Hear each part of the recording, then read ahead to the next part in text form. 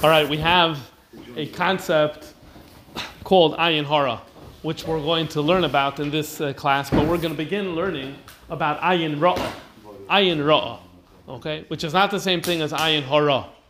So let's turn to Tanakh. In Tanakh, there's no overt, the only reference that we have references to the concept of a ra'ayin, a person who has a bad eye. However, in Tanakh, every time we mention someone with a bad eye, it always means one thing. Let's look at a pasuk in Mishlei. That's one example of a few examples. Nivhal lahoin. Nivhal lahoin means a person who is so overly focused. Nivhal, in like an extreme way to accumulate wealth, is a person who's ish ra'oyin. That's a person with a bad eye. V'lo yeda, and he doesn't realize ki cheser yevoyenu, that he's bringing onto himself a deficit. What's the pasuk referring to? The pasuk, the Mefarshim explain that we're talking about a person who's so adamant about earning another dollar that he'll stop at nothing, including theft, and including things that are illegal. He doesn't realize that this is going to hurt him in the end because he's going to be caught, and the negative consequences are going to outweigh any positives. So along the way, what did the pasuk say? It used the lashon ra'oyin. So what does ra'oyin over here mean? Why are we calling this person having a bad eye? It means someone who's dissatisfied. It's an outlook in life. It's someone who has a negative outlook where he looks at what he has, he goes, what's this? It amounts to nothing, I need more. That's called a ra'ayin in Mishlei. And this week on Shabbos, when we say Pirkei Avos, we're going to make a reference to this concept. Look at Pirkei Avos Perek Beis Mishnah Tes, where Amar Lehem Rabbi Yochanan ben Zakkai said to his students, what is a path that we should stay far away from? And each student said a different thing. Rabbi Eliezer said, ayin ra'ah. What does ayin ra'ah mean? So the Rambam tells you, ayin toiva means ha'istapkus b'mashe yesh la'adam. Ayin toiva means I have a good eye. I look at what I have and I'm happy, I'm satisfied, I'm grateful. V'him imayles hamidah, and that's a good midah. Ayin ra'ah is hafcha. The ayin ra'ah is the opposite. Ritzoni loymar, what I mean to say is, lachshay v'sharav lama'at.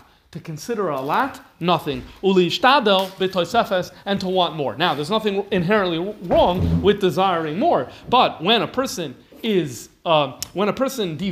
the things that they have, and they aren't grateful for the things that they have, and when they pursue more in ways that aren't measured, that aren't done thoughtfully and patiently and properly, then we say that's considered ayin ra. So obviously, there's nothing mysterious about this. There's nothing paranormal about this. There's nothing superstitious about this. This is very simply about a person's midos. But there's another concept. And that concept is going to surface also in Perek Beis of Pirkei Avos, in Mishnah Tezvav, where we have Rabbi Yeshua saying, ayin hara, yetzer hara, v'sinas habriyos, moitzian es ha'adam min ha'olam. There are three things that take a person out of this world. Now, you'll notice that the word is different. Instead of it being, in Mishnah Tes, in text 2, it said, ayin ra'ah. Here it says, ayin hara. So that's a little bit different in terms of how you structure the word. So is that significant or is it not significant? So the Rambam says, it's not significant. It means the same thing. Ayin hara and ayin ra'ah mean the exact same thing. And if you look here on Mishnah Tezvav, the Rambam interprets these three things as follows. Ayin hara, he says, that's chemdas hamameh. That's desiring more. Yetzer hara, that's roiv taiva, when a person has an over focus on taivas. The yetzer hara, that's yetzer hara. V'sinas habriyos, how does he translate that? That's roya hanefesh, a person with a bad character. V'uchoyli mara shchoira, that's depression. Hamevi es adam, it's the form of depression that brings a person limois rias b'nei minoi, to hate seeing people, ulusoinam, and to hate them. So how does the Rambam interpret these three things? Sinas habriyos is a depression that turns someone into antisocial. Yetzer hara refers to someone who overindulges in taivas. Ayin hara means I want more, I want more. And all these three things might see in us adam in oilam, which means what? It makes you, either you go literally, that literally taken to an extreme, this can lead to death.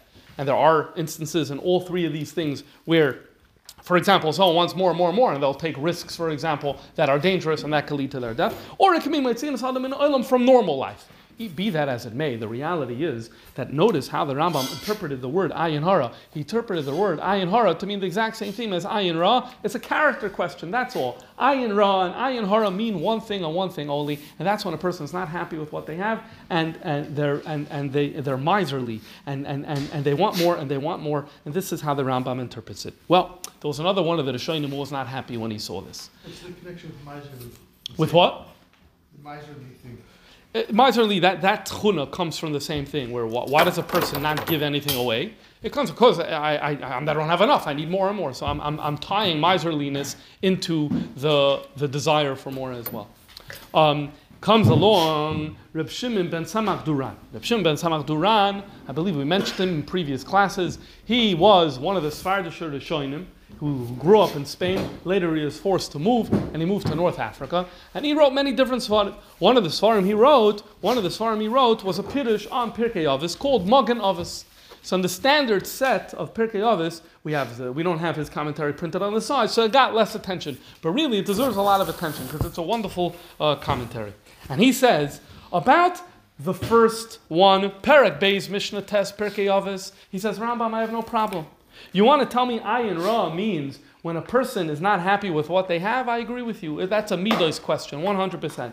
But ayin hara, to say that about ayin hara, absolutely not. This is wrong. This is against Chazal. Let's see what he says in number 6. He quotes the Rambam and he says, I disagree with you. Sharei lamayla yesh ayin ra. Up above, meaning in Mishnah 9, that's ayin ra. V'kan yesh ayin hara. In other words, and here we're learning about the famous ayin. And is very well known. Anyone who learns Gemara, sha'ayin hara, hu ayin harayas, chaveiroi oyas nechasav derech kina v'sina. It's when a person eyes and sees his friend, another person, or his property, and he does so in a way of hate, and he does so in a way of jealousy, he does so in a way of why does he have that? And what happens? And he damages by that very glance. He damages that person with his eye, or he damages his property with his eye, and that's the ayin hara that Rabbi Yeshua was referring to. The thing that takes you away from this world. This is what we're referring to over here. So this is interesting because the Rambam could have interpreted it this way, but he didn't. And we're going to make the case that this is not an accident, which is no surprise already given the other topics that we've already seen in the previous classes. The pattern is emerging. I'm waiting for a Ramban also. You're waiting for a Ramban? We're not going to have a Ramban today. The Rashbats is taking the place of the Ramban. He was an Einikal. I don't know if he's 2 generations or 3 generations from the Ramban. Okay. Now, this surfaces in another very interesting way when we learn Maseches Baba Basra. We learn Maseches Baba Basra. There's a sugya right at the beginning of the Gemara. And it talks about how you have to build a wall, and they can force each other to build a wall, and there's a whole bunch of different scenarios about building a wall. I don't want to get too much into the weeds of discussing Baba Basra, but I'll just say one thing. There's 2 circumstances. One circumstance is a chatzar, another circumstance is a gina. A chatzar, in the days of old, a chatzar was a highly used place. That's where people did laundry, and that's where people did the food and eat meals, and a lot of things happened in the chutzner. So in other words, people wanted a degree of privacy. In your chutzner, people wanted a degree of privacy. So that's one conversation about you have to have a wall to protect privacy in a chutzner. Then there's another thing. Another thing is a gina. A gina is a garden. No one hangs out in gardens, in a vegetable garden. When you're growing fruit and vegetables in Talmudic times, it was unheard of for people to hang out there. It's just where the fruit is growing. So in other words, there's no privacy issues when it comes to a garden. Afal Bikain, when you learn the Gemara in Baba Basra, Tav Beis Amid Beis, it makes it pretty clear that there's a bigger issue with sight when it comes to a garden over a chutzner. Why so? There's no privacy issue. The reason, when you learn the Gemara, it becomes pretty clear is because there's 2 separate issues. One is privacy. Privacy you have in a chutzner. But in a vegetable garden, where there's fruits and beautiful vegetables, there's a different issue, not a privacy issue. There's an issue of ayin hara. What's the ayin hara issue? That someone may go walk by and look and see a luscious, delicious tomato and say, how you talking, my friend has that tomato, and he's going to be mazik that tomato or mazik that person's garden, and so therefore, there needs to be even more of a cautiousness about guarding, building walls and forcing neighbors to build walls to protect in a garden. This is what the Gemara. Now you come to the Rambam, and the Rambam codifies all of the dinim in the Gemara, and it comes to the din about a garden, and he has a case over there of two neighbors, and they're next to each other, and their gardens are next to each other. And what does he say? He says, and you force each other to put up a wall that's 10 tefachim high. 10 tefachim high? Everyone knows that 10 tefachim high, that's about the height of this table. That's not high enough to guard against Hezekiah. What's going on over here? But this is what he says. He says you only need to have 10 tefachim. 10 tefachim is used in the Gemara when you want a demarcation. Where does your property end? Where does my property start? You put up 10 tefachim. If you're trying to guard against sight, you always need arba amos. So the people who read Mishnah Torah around the world, they had this question. And so they used to write shilas to the Rambam, and they wrote a shilah to the Rambam about this. What did and we'll see what the Rambam responded. We'll see what the Rambam responded. Before I show you what the Rambam responded, let me just give you the Rash. I should have noted, Rabbi Shimon ben Tzemach Duran said, the Gemara has many examples of ayin hara where it means a physical damage that comes from sight. So let me give you one case from the Gemara where we have this, and then we'll see how the Rambam dealt with it.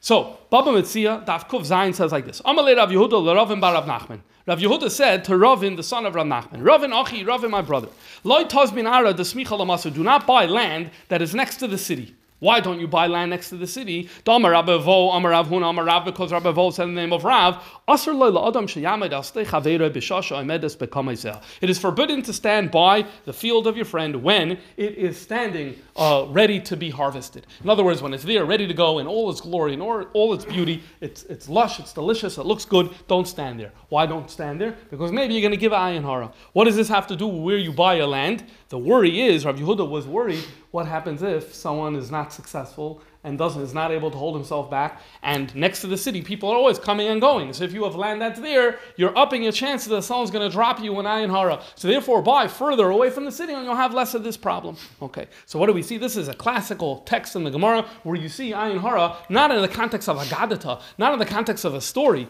but pashat halacha l'maisa, two things. Number one, you're not allowed to stand in a field even if you don't intend to do an ayin hara, because we're afraid you're going to give it an ayin hara. Number two, advice, family advice about not buying next to the land. The Gemara continues there in Baba Metzia, and darshans the pasuk V'Heser Hashem Emcha Kol Choili. God will remove from you all of your illnesses. And Rav makes a drasha, and he says, Kol Choili means zu ayin.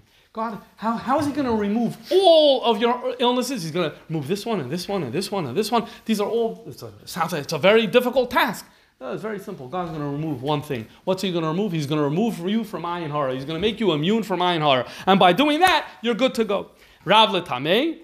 And this was what Rav said. In other words, we see Rav takes ayin hara very seriously. So the Gemara says that's consistent with his shitta. Why? The Rav Salak Lebei Kivri, once he went to visit a cemetery, Avad Maida Avad, and he did what he needed to do. And Rashi here explains that he went and he whispered things and he said things that we don't quite understand what this was. And this, he gained knowledge from that experience. Omar, he then left the cemetery and said, Tishin v'tisha ba'ayin ra, 99% of the people who are buried here who died because of ayin hara, ve'echad b'derech eretz, and only 1% of the people who are buried here died a natural death. So in other words, ayin hara is a real serious thing for Rav, which is consistent with the idea that when God removes all the illnesses, he just needs to remove the ayin hara. So this is what Rashbatz means. Shimon ben Tzemach Duran says, hello Rambam, why are you ignoring this concept that's in the Gemara? Here's just one sample. There are so many passages again and again and again.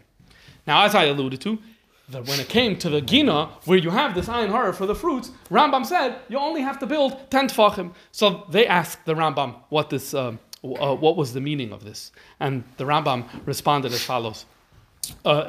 This is quoted in the Migdalois, it's one of the classic commentaries from the era of the Rishonim on the Rambam. He writes as follows: Shuv matzasi lechachmei Lunil. I found the wise sages of Lunil. That's a city in southern France, in Provence. Shalu l'Ramoshe Zal. They asked the Rambam about this. They asked him, "What's up with the 10 tefachim? Don't you need a tall wall?" Ve'shivam, and he responded as follows: Zois ha'she'ela lo yehoisa la'anoshim doilin kameichem lisha loisa. Okay, sometimes they tell us teachers that we shouldn't say this to students. But the Rambam said, good, such smart people like you shouldn't have asked this type of question. You're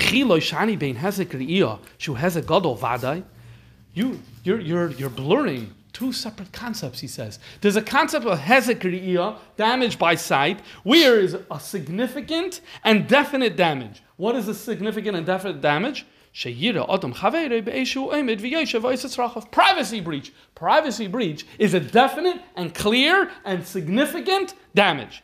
That's one thing. That's in a chutzner. There you need to have dalan amas. You want to compare that about seeing someone else's fruits that's only due to the evil eye. This concept of the evil eye, elu divrei chassidus heim. This is only divrei chassidus. Shelo ya'ayin boy ba'ayin ra, that you shouldn't look at it in an oifen of ayin ra. Okay, so the Rambam here is basically saying when it comes to a chutzner and there's privacy, that's a serious concern. We need to take that really, really seriously. As a result, you have to. The neighbors can force themselves. You're going to build a wall that's arba amay, so there is no gazing because privacy is a real thing. Ayin hara. Yeah, that's just midas chassidus. What do we mean midas chassidus? Midas chassidus is, there's different definitions for the word, but I think what Rambam here means is, that's about your character. That's an issue about your character. That you shouldn't look at your friend's stuff by ayin ra. In other words, what's the Rambam saying here? When the Gemara said that you shouldn't look, the Gemara says that you shouldn't stand in a field. And when it's fruitful, the reason you shouldn't stand there is because maybe it's going to put you in a bad place. You know that sometimes someone gives advice and says, you know, if you didn't go on vacation and now everyone's coming back from vacation, don't go to Facebook this week. You know, stay off Facebook this week. You're going to see the pictures and that. Just stay off, right? Because why? It's going to make you jealous, right? So it's like, don't stand there. Why? It's going to turn you. It's going to make you jealous. Okay, good. So that's about my character. So it's about my character. Then sorry, you can't force me to make a wall. That's arba amas. It's in the midas chassidus. And this is why the Rambam, although he has all the dinim in the Gemara, he does not have the din that you're not allowed to stand in the field. The Gemara has it as a din that you're not allowed to stand in the field when the fruit is all there. You look at the Mishnah Torah up and down, you're not going to find that. Why? Because the Rambam is learning that that's like a Pirkei Avos style teaching. That's a character style teaching, which is important to know. It's important to have. However, it's not going to be something that ends up in halacha sefer telling you that you're not allowed to do it. So all of a sudden, the field on the other person. One second. The person that owns the field, why should he have to? Yeah, so you can't force me. That's what he's saying. The Rambam is saying, you can't force me to say that I need to chip in for a wall so that for midas chassidus that I shouldn't get jealous when I see a green pepper. Sorry, that's not happening.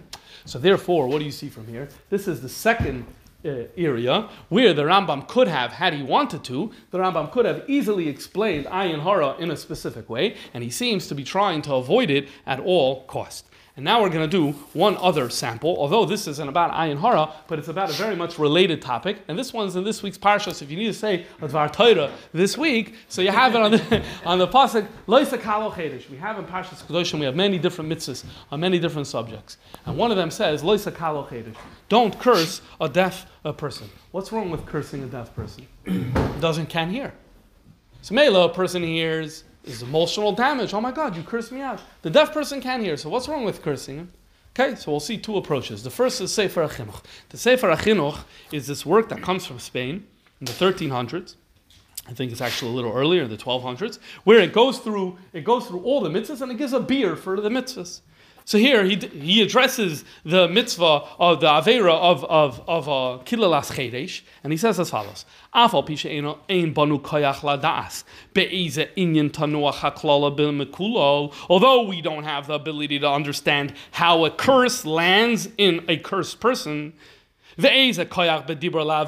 we don't understand how speech can bring that thing upon the person. Doesn't matter. Yadanu derech, we generally know mikol bnei olam from all people around the world is that they're afraid of curses. Ben Yisrael, ben Shar Umas, this is Jews and non-Jews. V'yoimru, and everyone says shekilas bnei adam, that a curse of a person. Gan kilalas hedyot, also the curse of a regular person. Taser roshim, it leaves something bimikulol in the person who is cursed. V'tadbik boy hame'erav hatzar, and the curse and the pain is going to attach itself to the person who is cursed. So because this is what everyone thinks, so therefore, Noimar, I will suggest, that the purpose of this mitzvah, Sheninanu Hashem mehazik bifiv. So why are we told that we're not allowed to curse even a deaf person? Because you're not allowed to hurt a deaf person. And if you're going to curse him, if you tell a deaf person that you should have a chveis nishvas, so then that's going to happen to them. We don't understand why, but it's going to happen to that person. So this is why, even if he doesn't hear, it's a problem. And he says, you're not allowed to damage a person bifinu lizulosenu with your mouth, just like you're not allowed to do it in action. Okay. This is his explanation. Now I want you to realize how similar this is to the concept of an ayin hara. If an ayin hara means that somehow by looking at something with my eye, I was able to hurt that person or a possession of the person, the concept of a klala is that my speech is doing essentially the same thing. So these are first cousins. Now the Sefer HaChinuch goes on and he notices and he knows that the Rambam didn't say what he said. The Rambam has a Sefer HaMitzvahs as well. And usually the Rambam in Sefer HaMitzvahs does not give reasons and explanations for the mitzvahs. However, when it comes to Leisa Kal Chedesh, he does in Sefer HaMitzvahs. And Sefer HaChinuch knows it. And he quotes it. Look what he writes. The Rambam, Amar B'tam Mitzvah Zu, gave a different reason for why we can't curse a deaf person. Nearly midvarav, and it seems from the Rambam's words, Rambam does not believe that a curse can actually achieve something in the person who is cursed. Why? Because the Rambam in Sefer HaMitzvahs, which is text 10, says very simple. He says, the reason why you're not allowed to curse a chedesh is, because what does it say about you? We know that when we say something, that means you're feeding your jealousy. It means you're feeding your anger. It means you're strengthening the sense of rage. You're nakama. We want people to be a mensch. We want you to be a mensch. Nothing's going to happen to him. I don't only care about him. I care about you as a person. I want you to have good character. So therefore, don't curse a chedesh. This is how Rambam says it. Sefer HaChinuch notices that Rambam says what Rambam said, and that he didn't say what he says, and so therefore Sefer HaChinuch himself already says, oh, so it looks like Rambam doesn't believe in the efficacy of a curse. And this really is three pieces, two of which are on ayin hara, one of which is on a klala, which gives us the bottom line, which we can therefore at this point summarize as follows. When one reads the Talmud Bavli, it is absolutely clear, in text after text after text after text, that there's a concept of ayin hara, and klala, where my speech or my eye can somehow hurt somebody else. And how that works, we'll soon see. You have that all over in the Gemara and all over the Midrashim, all over Chazal. There is no question about it.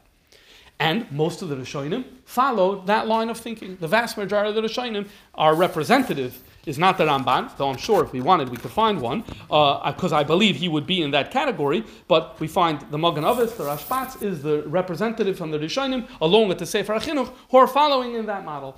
And the Rambam taking a different approach. What would the Rambam do with all of those Gemaras? So that comes back to an issue we discussed in previous classes, but the simple thing to just say here is, he would metaphorize them.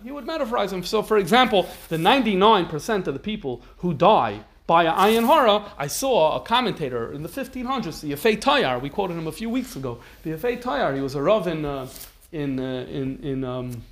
the Ottoman Empire. In the 1500s, he has a commentary Yafei Tayar. So he goes and he's like a Rambam approach style commentator, and he says what that means is, many people, they're dying from overeating, from taivas, from health, because ayin ra, they're not happy with what they are. So that will be an example of metaphorizing a Talmudic text to make it fit with this approach. Does the Rambam have anyone before him that he could rely on? There's a lot of material from the Go'inim. The problem that Rambam may have had, but the problem is we don't have it. So lav dafke we have something, but that's something you could look into to see from the Go'inim how they address this issue. But yeah, the Go'inim, there is material from the Go'inim that gets into these types of issues and debates. Yeah. Okay, so then at least there's something. I don't know specifically for ayin hara. Okay, now the big question is, how does this ayin hara thing even work? How does it even make sense? So we're going to get there. Before I want to get there, I want to just show you how there's 5 or 6 areas in Jewish life that are ingrained into Jewish life and ritual today that are very much informed by the accepting, not rejecting, accepting the idea of ayin hara.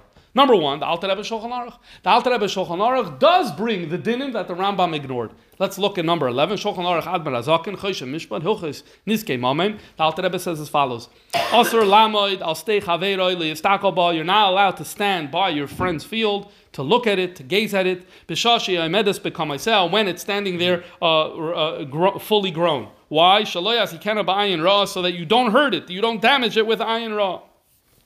That's if even you don't intend to do so. Ve'ein sarich loymar, how much more so? She'asur liyistako bechaveroi, that you're not allowed to look at your friend be'inyan sheyesh lachosh, in a way where there's worry sheyas hikenu ba'ayin ra. Oh, so the ein sarich loymar is chaveroi. That was his property. It's if you need to be careful about his property, not to hurt his property, ayin hara, how much more so his person, because people are more important than property. The Alter Rebbe then goes on to say, and even if there's a situation in where there isn't a chash for ayin hara, that somehow ayin hara is not going to be operative, still you have to respect privacy. Okay, so that's the continuation of the sifra. What do you see over here? The Alter Rebbe codifies the idea of you're not allowed to look at someone, you're not allowed to harm someone with ayin hara, even so far as to say that when his field is all there, ready to go, you're not allowed to stand there. You're allowed to stand there. You're not allowed to stand there in order to look at it, even with no intention for ayin hara. Okay, so this is not an important part of, I think, everyday life today, given that we're not an agrarian society, but I thought it is worth noting that the Alter Rebbe brings this, number one. Number two, there's a whole bunch of Sfarim that come from the generation after Rashi that record Rashi's teachings. Besides for his commentaries, there's a Sefer called Sefer HaOida, Sefer HaPardes, Machzor Vitri. These are different works that come from his Talmudim. So in Sefer HaOida, it has a source that we're all familiar with in terms of how we count a minyan today. So he says as follows, V'chad mechansin, and this is written in Aramaic, which tells you that the origins of this text is not in medieval Ashkenaz, because they didn't do original writing in Aramaic. This is quoting a teaching from the Goinim that we don't have in its original source anymore. V'chad mechansin levei knishta, when we gather in shul, uboy limedai hava asara, we want to know if we have 10, kaimolon, it is taught, the asr limnois, you're not allowed to count Jews, afilu lidvar mitzvah, even for a good purpose such as a minyan. So v'hecha avdu, how do you know if you have a minyan? So this is what you do. Pasachad, the first guy, he opens up and says the word va'ani. Tanyan then says, the second one says the word beroiv. The third one says chastaka. The fourth one says avoy. The fifth one says veisecha. And they say this whole pasuk which has 10. V'chad meshalmei hai psika al hai sidra. And when the whole pasuk is read aloud, yadu dika asara, that's how you know that there is 10. So you'll notice that this is different from the way it is done today, where sometimes people do not 1, not 2, not 3. So that's not here. Even that we do, one person says, Hoshia es hamecha, that's also not here. No one did a count then. According to this model, no one counts. One guy says Vani, the second one says Beroiv, and then if you reach Yeshecha, then you know you had a minyan and not. And if you want to be far away from counting, that's a lot further away from counting than one person going Hoshia es hamecha uvarich es, which is a lot closer to counting. But the bottom line is, it's still part of the Kitzur Shulchan Aruch paskins this way. The Kitzur Shulchan Aruch says that this is we do the Maisa, we don't count. Why? When you're counting, 10, 10, ooh, so many people, ayin hara, that type of problem, and so therefore this is something that's not done. The pasuk was changed to Hoshia Samecha. That's interesting. Kitzur Shulchan Aruch used Hoshia. Kitzur Shulchan Aruch was written in the 1860s, 1870s, something like that. By the Shlomo Gansfried, he uses the pasuk Hoshia Samecha. The Rebbe once by a Fabrengen said, which pasuk makes more sense? Vani Berev Chascha makes more sense. What's that pasuk talking about? I came to shul, I came here to daven. Right? Hoshia Samecha has nothing to do with prayer and davening. What did the Rebbe say? Sometime in the Mems, the Rebbe said, yeah, but when Jews want to use a pasuk, you have that. You could do about coming to shul, which makes sense. Or you could ask for redemption. So a yid goes for redemption because Mashiach is front and center on our consciousness. Okay, fine. So that's another one. Number 3, every morning in davening. What do we say in davening? We want God to protect us from all these types of people. Azeifanim, people or brazen people. May azus panim, from brazenness. May adam ra, bad person. May chavara, bad friend. May shachan ra, bad neighbor. May pegara is from some sort of disease. May ayin hara, save me from an ayin hara. We ask Hashem to save us from an ayin hara. That's another area where we have it in our day-to-day life. Next, Shulchan Aruch Orach Chaim Kuf Mem Beis Siv Vav. Yecholim likro shnei achim ze achar ze v'aben acharav. Normative law, you're allowed to have an aliyah, 2 brothers or a son following a father. But we still don't let it. Ella b'shvil, the only reason we don't let it is because of ayin hara. In other words, wow, look at that. It's a father and a son. Oh, and another son. Look at the family. They're all together. Boom, we're worried about ayin hara. This is why we don't have. And it's interesting, there are people who don't have a lot of Shmiras Torah mitzvahs in their life, but they have to do a bar mitzvah and shul or whatever. But this thing, they know the aliyahs. You can't have two brothers. You can't next to each other. It's interesting. There's a Rishonim, there's Archas Chaim, who says there's another reason for this. The other reason is it's a tzarich iyun dika reason. But he says there's a different reason. The reason is because two brothers are puzzle for eidos. And every person who goes up to read the Torah is like an aid. So you don't want to have two brothers next to each other, and that's another reason why you can't have two brothers. Okay, basically, that was trying to give, that's more Rambam style, is trying to give a non-ayin hara explanation for the type of, for that type of minig. Next, Yisker.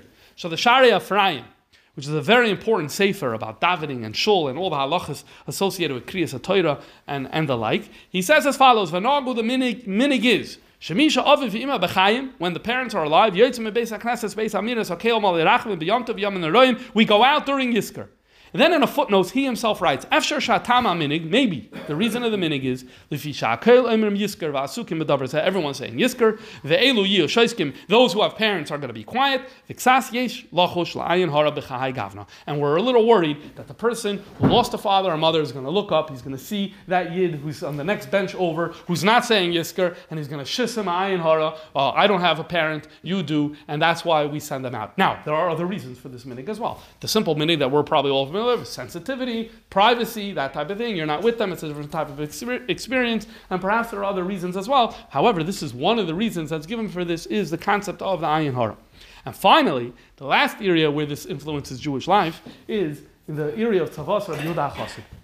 We're probably familiar with the idea that someone shouldn't marry a girl whose father has the exact same name as him, or the other way around, that a girl shouldn't marry a man whose mother is the exact same name as hers. What's the reason? Where is the source on this? This comes from Rabbi Yehuda HaChassid. Rabbi Yehuda HaChassid is Ashkenaz in the 1200s. He has a lot of interesting teachings. And this is one of the things that he has amongst his teachings. Now, he did not explain why.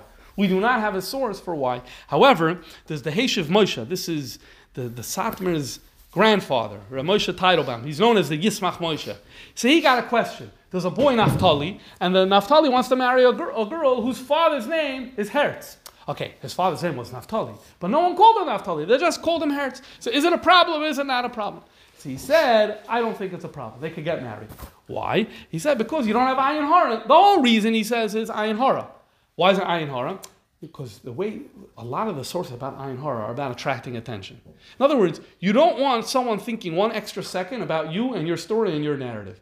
So you heard he got engaged. Okay, good. Next. You heard he got engaged? Naphtali. Oh, Naphtali. Isn't that cute? A Naphtali to Naphtali? Oh my God, that extra dwelling, that extra second, ayin hara you're not interested in. So that's the way he understands the Tzavos Rabbi Yehuda HaChassid. He says, once it's Naphtali and Hertz, that moment of, oh my God, isn't it cute? It's not going to happen, because one is Naphtali and one is Hertz, and so therefore, there's no issue of ayin hara here, and he says it's okay. But it's interesting, a lot of people aren't aware that this is the reason. The reason is for ayin hara. So these are 4 or 5 examples of area pashut, practical halacha, and minig, on where we see the concept of ayin hara influencing Jewish life.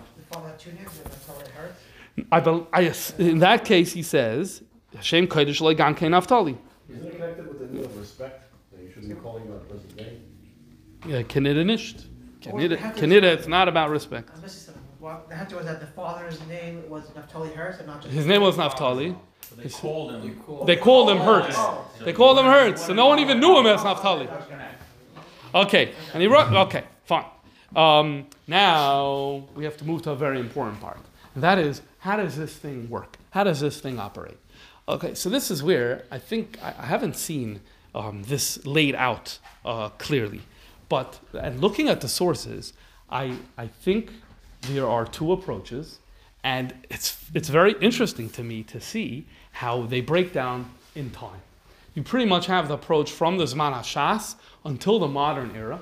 When I say the modern era, I mean the 1600s, where there's pretty much one approach to how to understand ayin hara. And then we see there's a new model that gets introduced in the 1600s, 1700s that is more popular today and is more, when the way people normally think about it is more of this alternative model. We're going to call it like this. The first theory, the first explanation, the more traditional explanation, we're going to call it the arrow theory. Arrow theory. What do I mean arrow theory? You know what? Better than arrow theory. Fist theory. Fist. What's a fist?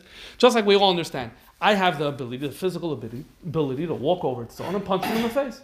And if I punch them in the face with my hand, I could hurt them, right? Actually, I'm not so strong, so I wouldn't hurt them so much. But fine, theoretically, I could hurt them. So that's the fist, yeah? So just like you all understand that I have the ability to do that with my fist.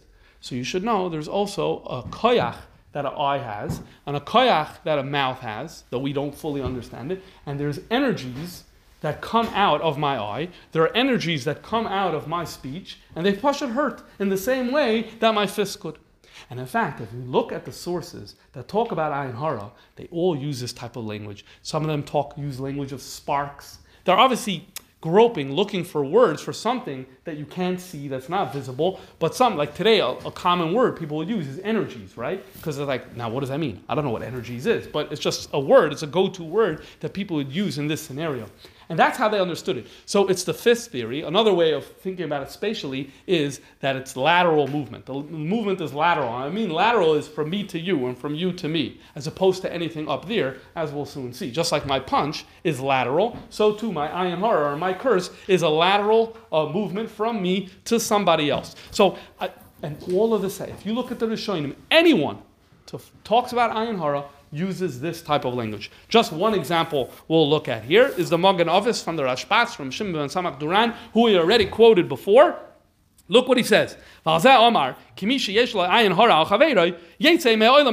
have ayin hara, you are going to leave the world first. Why? Just as that ear, that energy, that steam comes out of your eyes to hurt your friend, also hurts you. In other words, he's explaining, why did Rabbi Yeshua say that ayin hara removes you from the world? It should be remove your victim from the world. He says no, because just like you're emitting these negative rays that are hurting this other person, that are zapping the other person, so when it leaves you, it hurts you too, and so therefore you're going to be knocked out from the world as well. But this is the Magen Avis of the Rashbat. So many others use this language. Even down to the Maharal of Prague uses this language of nitzoitzos, of sparks, and this type of language coming out of the eyes. And go back to the Sefer Chinuch when he spoke about cursing. What did he say? His language was, my curse lands on the victim. Again, it's very lateral in terms of how this thing is operational. Comes along the Eirach Chaim. And the Eirach Chaim is, the generation before the Baal Shem Tov. He was living in the 1600s, passed away in the 1700s. And he deals with the question of klala. He doesn't touch the ayin hara, he deals with the question of klala. Let's read the text 18 inside, and you're going to see how there's a new way of thinking about this. He says, we have to address the question of a curse.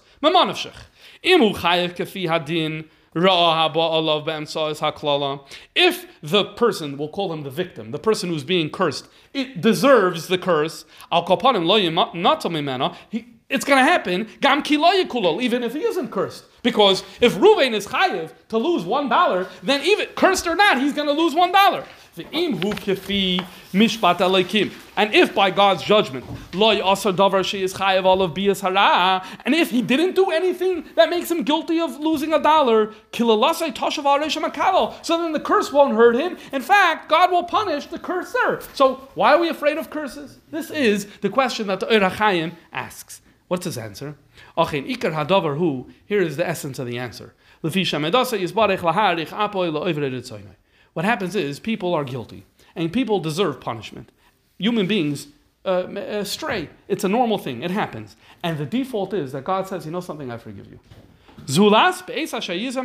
Except for those moments, which we call in biblical language when God gets angry, which in more Kabbalistic language means when Midas Hadin is more operational and says, no more forgiveness and compassion. Everyone gets their just desserts. You get tit for tat. So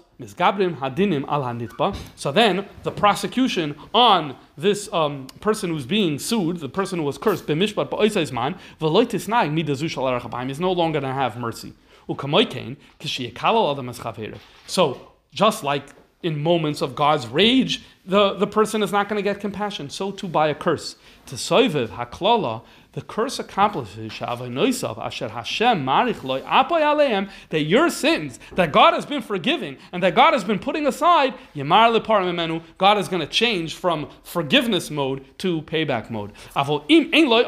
Indeed, if you don't have a sin, then the curse of the makalo is not going to do anything. What's happening here? When it comes to the curse, to him, all of a sudden, this is not lateral. This is not going from me to anybody.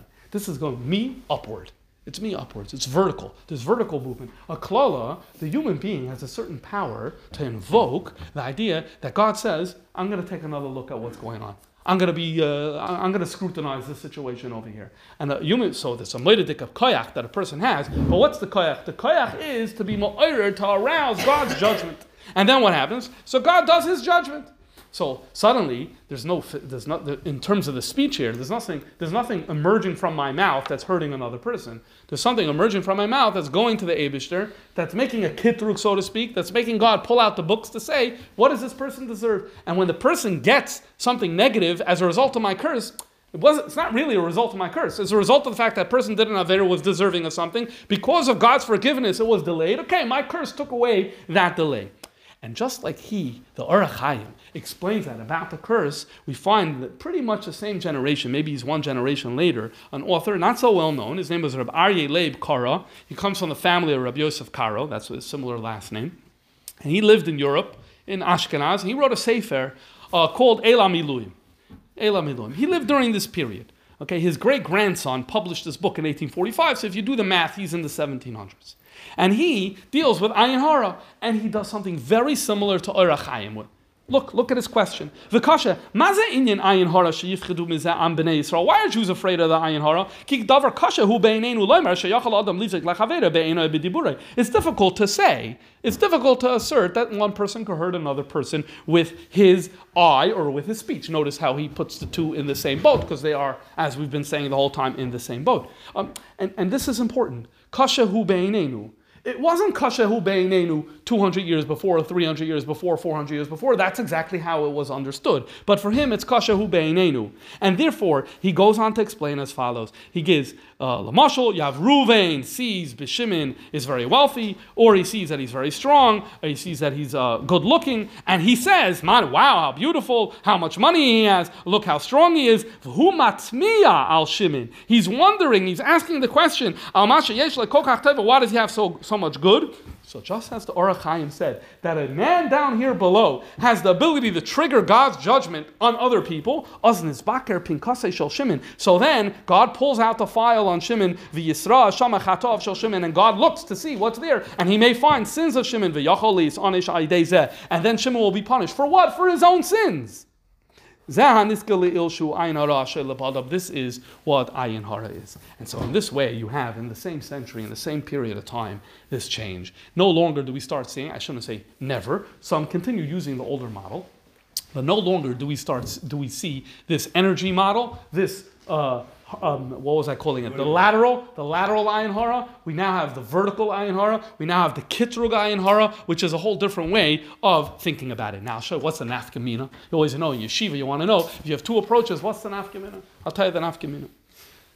The Mechaber, Beis Yosef, has a sefer of tshuvas. It's called Efkas Roichel. Efkas Roichel is the shilas that he was asked and the answers that he was given. He has a shilah that he was asked as follows. There was a case of a gina, where, as we know, in a garden, a vegetable garden, there's an issue of Ayin Hara in terms of you're going to see the person's fruits and you could give it an Ayin Hara. He had a question. What happens if a person wants to build a house where he's going to have a window overseeing a gina, but he says, don't worry, I'm going to put in a glass window. A glass window. So is it a problem, Mishum Ayin Hara, in the fruits? Now you need to think about this. If you go with the vertical model, what's the problem? Energies. Shield. It's blocked. It's stuffed. It's finished. If you go the vertical model, I saw the fruit. I made a kitrug. Lamaila, there was a kitrug. Zak the Beis Yosef, what does he say? The Beis Yosef living in the 1500s, what does he say? There's no problem. If you have glass, it's 100% kosher. Why? Because to him, this wasn't a question of, this is not privacy. What is the issue? The issue is very gashmius. It's a vertical type of eye. It's a lateral Ayin Hara of energies coming out of the eye. It's blocked. And this is what he says in Shut Efkas Reichel Kuf Chaf Aleph. If you look here, look at the fifth line of text 20. 1, 2, 3, 4, 5, 6 line. Tshuva. Nida the taina the mishum hezekriya ain't a taina. Hezekriya is irrelevant here. B'pnei shemechitza shel schuchis have mechitza. It's a mechitza of schuchis is a mechitza. Ve'eba mishum hezekriya. Sharei mafsekes v'choitzatz as b'fnein. It blocks. V'hu shati astuma yafa has to be closed really well. V'lo yishar ba shum nekev. It's like the COVID mask. You need to be a nice tight seal that nothing goes out. So he's saying that's what you need to have. But other than that, everything is good. Now, guess what? There's the Shabina Rav passed away in the 1950s. He was a very genius. He grew up in Poland, survived the Holocaust, went up to Eretz Yisrael, and he wrote glosses to the Shulchan Aruch. Guess what he says? He says a mighty thing. He says, if you follow Beis Yosef's conclusion, so then, if you're wearing glasses, ayin hara is gone. Ayin hara is gone. Why? You're wearing glasses, the energies can't come out of your eyes. Now, what about the up and the down? So I don't know, he doesn't consider, he's not bothered by that. In other words, it's a good... Huh? You go like this, yeah? But this is what he says. Look at 21. Protect you also? No, it doesn't protect you. Look at the V'yesh Loimar in the second to last line of text 21. V'yesh Loimar, di mabit aidei bote einayim. If you have glasses, leis lamba pi tshuvas efkas reichel. If you follow efkas reichel, it'll happen. However, that's my point here is the Shabina wrote very bekitzer. That's only if you're in that model. That's only if you're in that model. But if you're in the other model that the Orach Chaim told us about, and the other model the Elam Iluyim told us about, so then it's a whole different way. It's not an energy thing. It's not a Gashmi thing. It's about when a person has this ability to make a kitzur l'mayla. So, you say din l'cheshbon, you don't say cheshbon. Yeah, you could connect that. So I think there's a few things to consider here in terms of the shift. One is, were people willing to say that it makes sense that there's energies coming out of my eye and mouth that could hurt other people? So it could be there was a tkufa where and it could be a tkufa no. That's something to think about in terms of why maybe this shift happened. But another thing to think about also is, does it make sense? I think this is also important. Does it make sense that a human being down here lamata could be goyim a kitrug lamayla? Like, would you say that a human being is that powerful that he could get God, so to speak, to wake up and to shake up and to say, you know something, I'm going to take another look at Yankele? And it could be that in earlier generations, that concept that a human being had so much power, so to speak, to be mo'ir or something lamaila, I think you have that way, way less in earlier sources. But when the Kabbalah, the Arizal, and Chassid, especially Chassidus, this is a big concept. The concept of kegavna, the concept of that as how a human being behaves lamata, how this causes major inyanim lamaila, is mali v'gadosh in Teres Chassidus about it, and in Teres HaKabbalah. So I think that also plays a role here. I don't only think it's about, energies doesn't make so much sense anymore, so let's find something else. It's also, does the other thing make so much sense? And I think it resonated less before. But it's something to think about. Anytime you see a generational shift in how you understand a phenomena, it's always worth thinking about. So why didn't B work in the earlier Tkufa, and why is A no longer working in the later Tkufa? And that's something to think about when it comes to this topic. Okay, now there is a fascinating Zohar about this. But I want to save it for the end, actually. We'll come back to the Zohar. Hopefully we'll have time at the end. Let's talk about the skulas now. Once you have the Ayin Hara, you have a whole bunch of the skulas. Let's go through these skulas. So what are some of the skulas? So the skulas we'll talk about, number one, is writings, elements of writing to protect from an Ayin Hara. Then there's the concept of the red string, and then there's spitting, and then there's bli ayin hara. These are the four that we'll talk about. So, where does the concept of having writing come from? This comes from the Reziel HaMalach. Reziel HaMalach is a Kabbalah sefer that comes from Ashkenaz in like the 1200s to the 1300s. Very interesting sefer, hard to read, hard to understand. Says as follows. It's been checked and verified. For a woman who gave birth and to her child. Mina kishuf, this saves from magic, which is a whole other topic, magic. Min ayin hara, that's our topic. Uvishas leida, and by birth, shala yishlat bo v'vlada, that no shum shed upegara, that no disease or demon should take her or her child. So what is a good way to protect shir lamalis? Having the writing of the shir lamalis in the vicinity of the child and the childbirth. Also, before we go to sleep at night, which is what we do. We say Shir Lamalis Asayin Alaharim. This is a good school, and we spoke about it in the previous week. This is something to protect from Shadim, and here we're seeing this is something to protect from an Ayin Hara. This is something that we observe today in terms of when a baby is born. However, we'll return at the end to see how the Rebbe frames this same custom. We'll come back to that soon. So that's number one. Number two, the red string. So here's the deal. The red string, there is no makar for the red string. There is no makar in Yiddishkeit, any Jewish sources that talk about the value of the red string. However, the Hungarians did it. So the Hungarish Rabbanim, when they're asked about it, they say it's kasher v'yasher. So the example is the Debrecen Rav Moshe Stern. He was asked, is there a makar for the red string? And he says, look, although there is no written makar for this, the bottom line is in Hungary before the war, the women did this all the time, and to therefore chas v'shalom for anyone to mock this. However, you should be aware that there was once Rabbi Shapiro says in one of his broadcasts that there was once a bacher that had a number of illnesses and a number of physical problems, and as such he thought about, or he did, wear a red string around his wrist. He went to Yechidus. He did not come from the Lubavitcher family. This is in the Lamids. He went to Yechidus by the Rebbe, and he asked the Rebbe about the red string. This he told Rabbi Shapiro after his Yechidus. The Rebbe avoided answering the question, and then he pressed, and he wanted to know about the red string.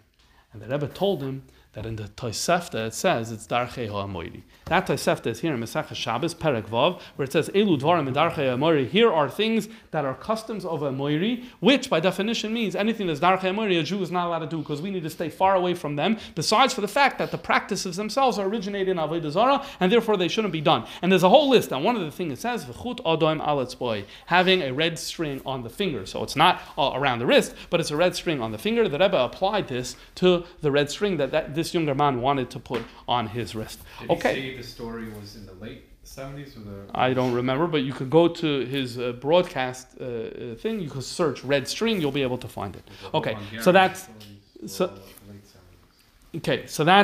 that's in terms of the red. That's in terms of the red string. So the bottom line is a source. No, there isn't. Hungarians, they say they did it in Europe. They're going to continue doing it, and there is a Tosefta that calls it into question, and that the Rebbe did invoke at least on one occasion. In terms of the concept of saying poo-poo, this comes from spitting. This does not have old Makoidis. The oldest sefer that I found that has this comes from the 1920s. Basically, poo-poo. When someone says poo, what is this? Basically, already Rashi, listen, that's a whole nother. Knocking on wood is a whole nother thing. Knocking on wood. If you go online and do origins for knocking on wood, there's a big machlokes in what that is. But there are no Jewish sources for knocking on wood.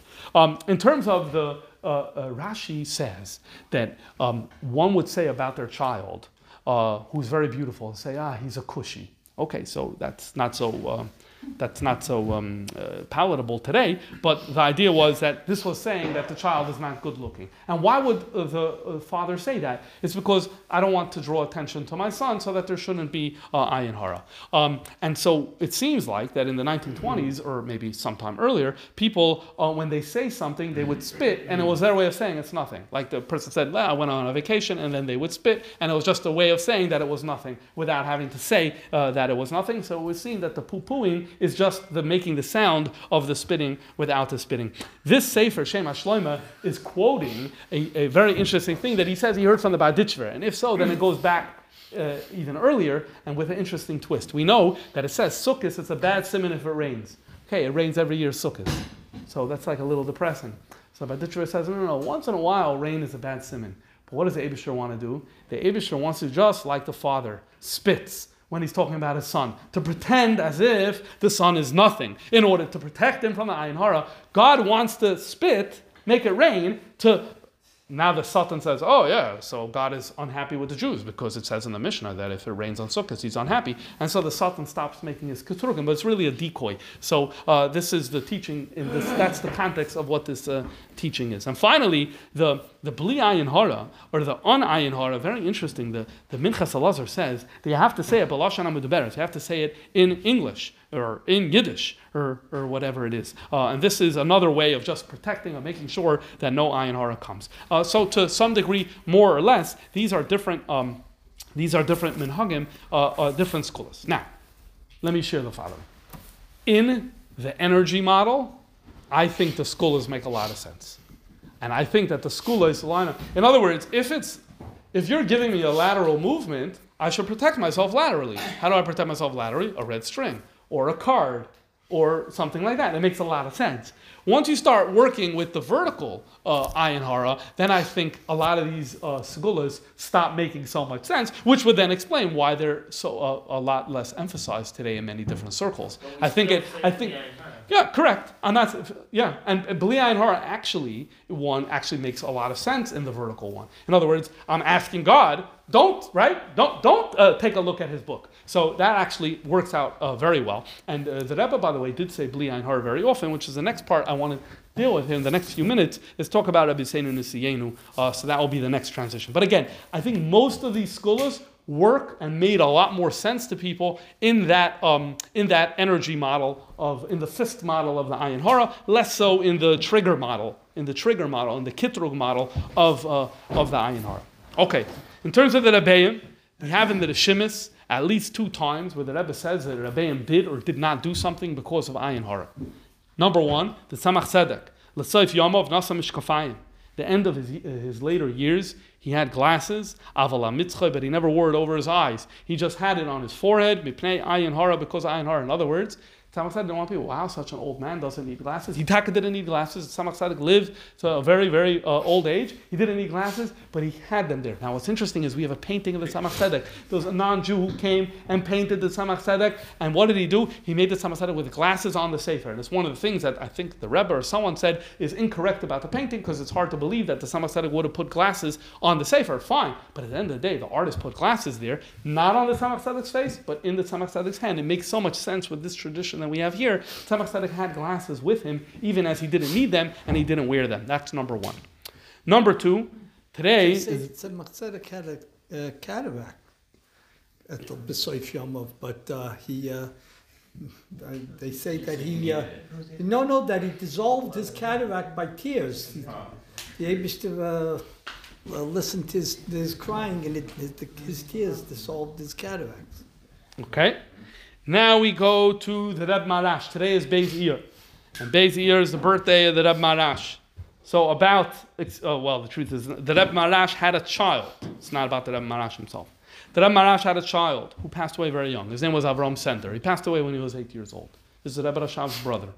Ben Shana, when this Avram Sender was 1 year old, Kfar Diber Sharf, he already spoke well. Ben Gimel, when he was 3, upgefirt in Cheder, they took him to Cheder. Yaru me ayin hara, they were afraid of an ayin hara.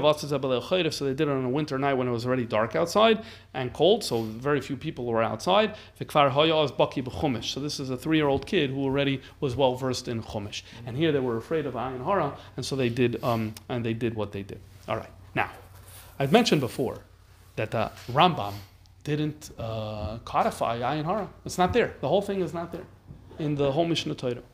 Now, this is very interesting. Sometime in the mid-1980s, there was an issue with Machan Chana. The people who were Crown Heitzers, they can tell you more. I'll, for this purpose, just say that the name Machan Chana, by the Rebbe's directive, was removed from the Moised for a number of months or years. I think it was 2 years or 1 year or something like that. Okay. The leader of Machan Chana was Rabbi Yaakov, Rabbi J.J. Hecht, Yaakov Yehuda Hecht.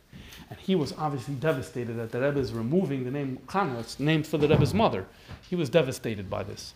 And he wrote a letter to the Rebbe. And the family published a letter in one of the Churas. In the letter, he writes, in number 30, you'll see, V'oid Inyan, he writes to the Rebbe, Shani roya po zeu ayin hara. He's like, another thing, I see, Yankel Hech says, I think this whole thing is ayin hara that happened over here. And then he writes, Hagam shekvaytushas adma shlita, Amar lanu pam b'yichidis, the Rebbe once told us, me and my wife, she'ein davar the ayin hara, there's no such a thing as ayin hara. V'hera sha'arambam lo hichnis ezeh ba'yad ha'chazaka shaloi.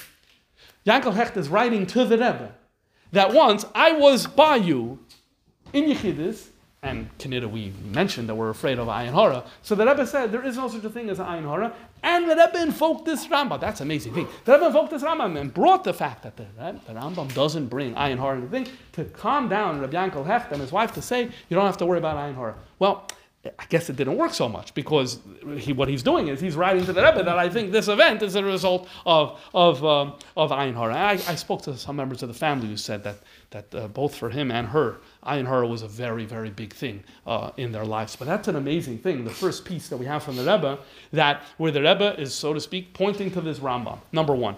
Number two, there's a letter to the Rebbe where the Rebbe writes, if the mezuzahs are kosher, every day you're following Shulchan, you're a good Jew. There's no possibility for Ayin Hara. Now let's go like this. In the lateral Ayin Hara model, what do you mean? What are you talking about? Someone gets. But once you go to the other model, this makes sense. Well, it makes sense. In other words, if you're doing everything right, so God's going to be happy with you. So what's going to happen? Okay. So that's one way of understanding what the Rebbe is saying here. Then we come to a whole other thing. And we're not going to have time to go through this at great length. But the Rebbe sometimes would say, and here's one example, if you don't care about it, it doesn't affect you. I'm sure you all heard this idea. For some reason, from all the different answers of the Rebbe, this one gets the most attention. If you don't pay it attention, then it doesn't harm you. Okay, we're not frustrating. Where is the mucker for that? What's the source of that? How to make sense of that? But because we're running out of time, so we're going to just leave that. We're going to leave that one on the side. Finally, Shir HaMalos. When the Rebbe quoted in Tavshim Am Zayin, the Rebbe went on a campaign that we should have the Shir HaMalos for a child's birth. And the Rebbe in the first paragraph said as follows. It's well known about the custom. Minig Yisrael Toirei, Litlois Bebayis, Bebeis Hayaledes, Piskois, Oikmeis, Yimshemis, Psukim, to have the God's names, and Psukim, Shir HaMalos, Shechayesa, Bechol Malkim, Fim, and Haga, different customs. Kiskula Lishmira, Lialedes Olaflad, it's a skula for Shmira Chulu. Without getting into details, the Rebbe says it's a skula for protection. Next paragraph. There's another important thing about the child that's born, that right when he emerges into the world, he's surrounded by holiness, things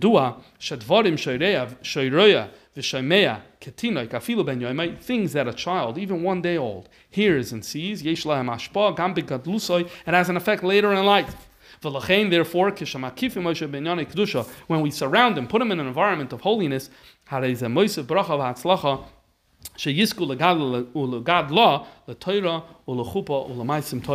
what happened here? The Rebbe infuses the Shir HaMalos with a whole new layer of meaning. And rather than it being just, the Rebbe is not negating anything. He's saying there's a minhag, the dawn for Shmira. And I'm saying that we want to do this for another reason. And the Rebbe goes on, this is one paragraph, the Rebbe is madgish much more this second thing as being what we want to do. As you're all aware of the fact, the Rebbe wanted children to be in a holy environment in this area and in other hoirois and other areas as well, where the Rebbe expressed this desire. So where does that leave us in terms of the Rebbe's approach to Ayin Hara? I don't feel comfortable to say that I can give you one definitive, clear-cut thing to tell you about the Rebbe's approach to Ayin Hara, but I'll say this. We definitely see the Rebbe telling people not to be concerned about this. The Rebbe very much downplaying the significance of Ayin Hara, that it should be a factor in a person's life, very much downplaying that as something to be worried about and something to be concerned about. I think that's pretty much. What you have in this respect. Oh, the Zohar. I didn't do the Zohar. Want the Zohar, but it's late already. I was told I need to end on time. Okay. The shir is over. Now, and again, the Zohar is, This comes the hemshech to when the Rebbe first mentioned about husbands not being in the delivery room. And that really started everything on this Indian. Interesting. Okay. Are you suggesting there's a connection? Yes. Okay. No. I'm just saying, but the Rebbe spoke very strongly about it. It was early Mem Zayin. I was not, had kids then. And so, that for the younger light at that time. So I think from that, the Rebbe was pointing out from the positive in Yonim of the Shir HaMalos and the environment. Just don't worry about your husband being there. There's other ways too that you'll have the Yonim should be taken care of Shmira to be taken care of. So I think that's really where it started. The genesis. Interesting. Okay, but again, the Zohar like this. You're probably aware of the fact that there's this concept of fish being immune from the Ayin Hara. Why are fish immune from the Ayin Hara?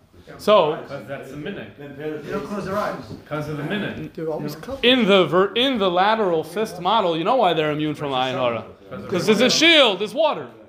Okay, I'm not saying the Teiras Chaim, writing in the 1600s, says this. Right? He said, because there's a shield, there's water. From other, no, though they don't have the ability to give ayin hara. So that's in that model. However, there's a whole nother concept. And the Zohar here introduces a concept of immunity of ayin hara. How to obtain immunity from ayin hara. So what the Zohar says here is as follows. He says like this. We say Lamaila, a few principles. We say Lamaila, God operates out of two different places. God could operate out of Rachamim and Din. Rachamim and Din correspond to two levels within God. One is closer to us, revealed, and one is concealed. To use a language of Chassidus, not that the Zohar uses this language, is Mamale and Soiviv. We're familiar with these terms. Mamale is revealed to us. It comes into this world. Soiviv is concealed from us. Guess what? Mamale is Midas Hadin. Soiviv is Midas Harachamim. Okay? Now, next principle. The Zohar says that everything that a person does lamata triggers a corresponding thing lamaila. So when a person lives openly, what happens? They relate to God as God is open. So that means your relationship to God is mamale. When a person lives discreetly, quietly, they have privacy in their lives. So then, because they're concealing themselves, so then they relate to God as He conceals Himself. So in other words, when you're open, you're a mamale Jew. When you're closed, you're a soiviv Jew. What's the difference if you're a mamale or a soiviv Jew? I said before, mamale is din. Soiviv is rachamim. So when you're open and when you're living in the open Zot the Zohar, so now you correspond to din. So therefore, in that zone, you're vulnerable to ayin hara. Not because the way we think, because someone could walk by and look at you. Yeah, also because of that. But more importantly, you're living in the open. Because you're living in the open, so the part of God that you relate to is God as He is in the open, and God as He is in the open is Midas Hadin. Midas Hadin is you get exactly what you deserve. So if you're deserving oynish, you get oynish. However, if a person lives discreetly and lives quietly and lives a private life, so then you correspond to what part of Elikus? To Seiv of Kalamin. In Seiv of Kalamin is Rachamim. So Rachamim, ayin haras, people could be shooting at you ayin haras all day. Whichever model you want to say, because the Zohar is not getting into that, whichever model you want to say, is like you're immune. Why you're immune? Because you're living within a zone of the Eibush. That's all Rachamim, so it's Rachamim, Rachamim, Rachamim. So you did things that are deserving of punishment, the Eibush is overlooking it because Rachamim. Why Rachamim? So usually we learn because of another schos and another mitzvah and all that. Here we're learning a very interesting thing the Zohar is saying, because of a lifestyle choice of privacy. And so this is like giving the concept of tznius, basically, the Jewish value of tznius, giving it a whole nother way of understanding it. And the language of the Zohar, it's saying, if you read it, it's Aramaic, but everything that I said there is in the Zohar that you have over here in terms of 22. Say there? Okay. You got your money's worth.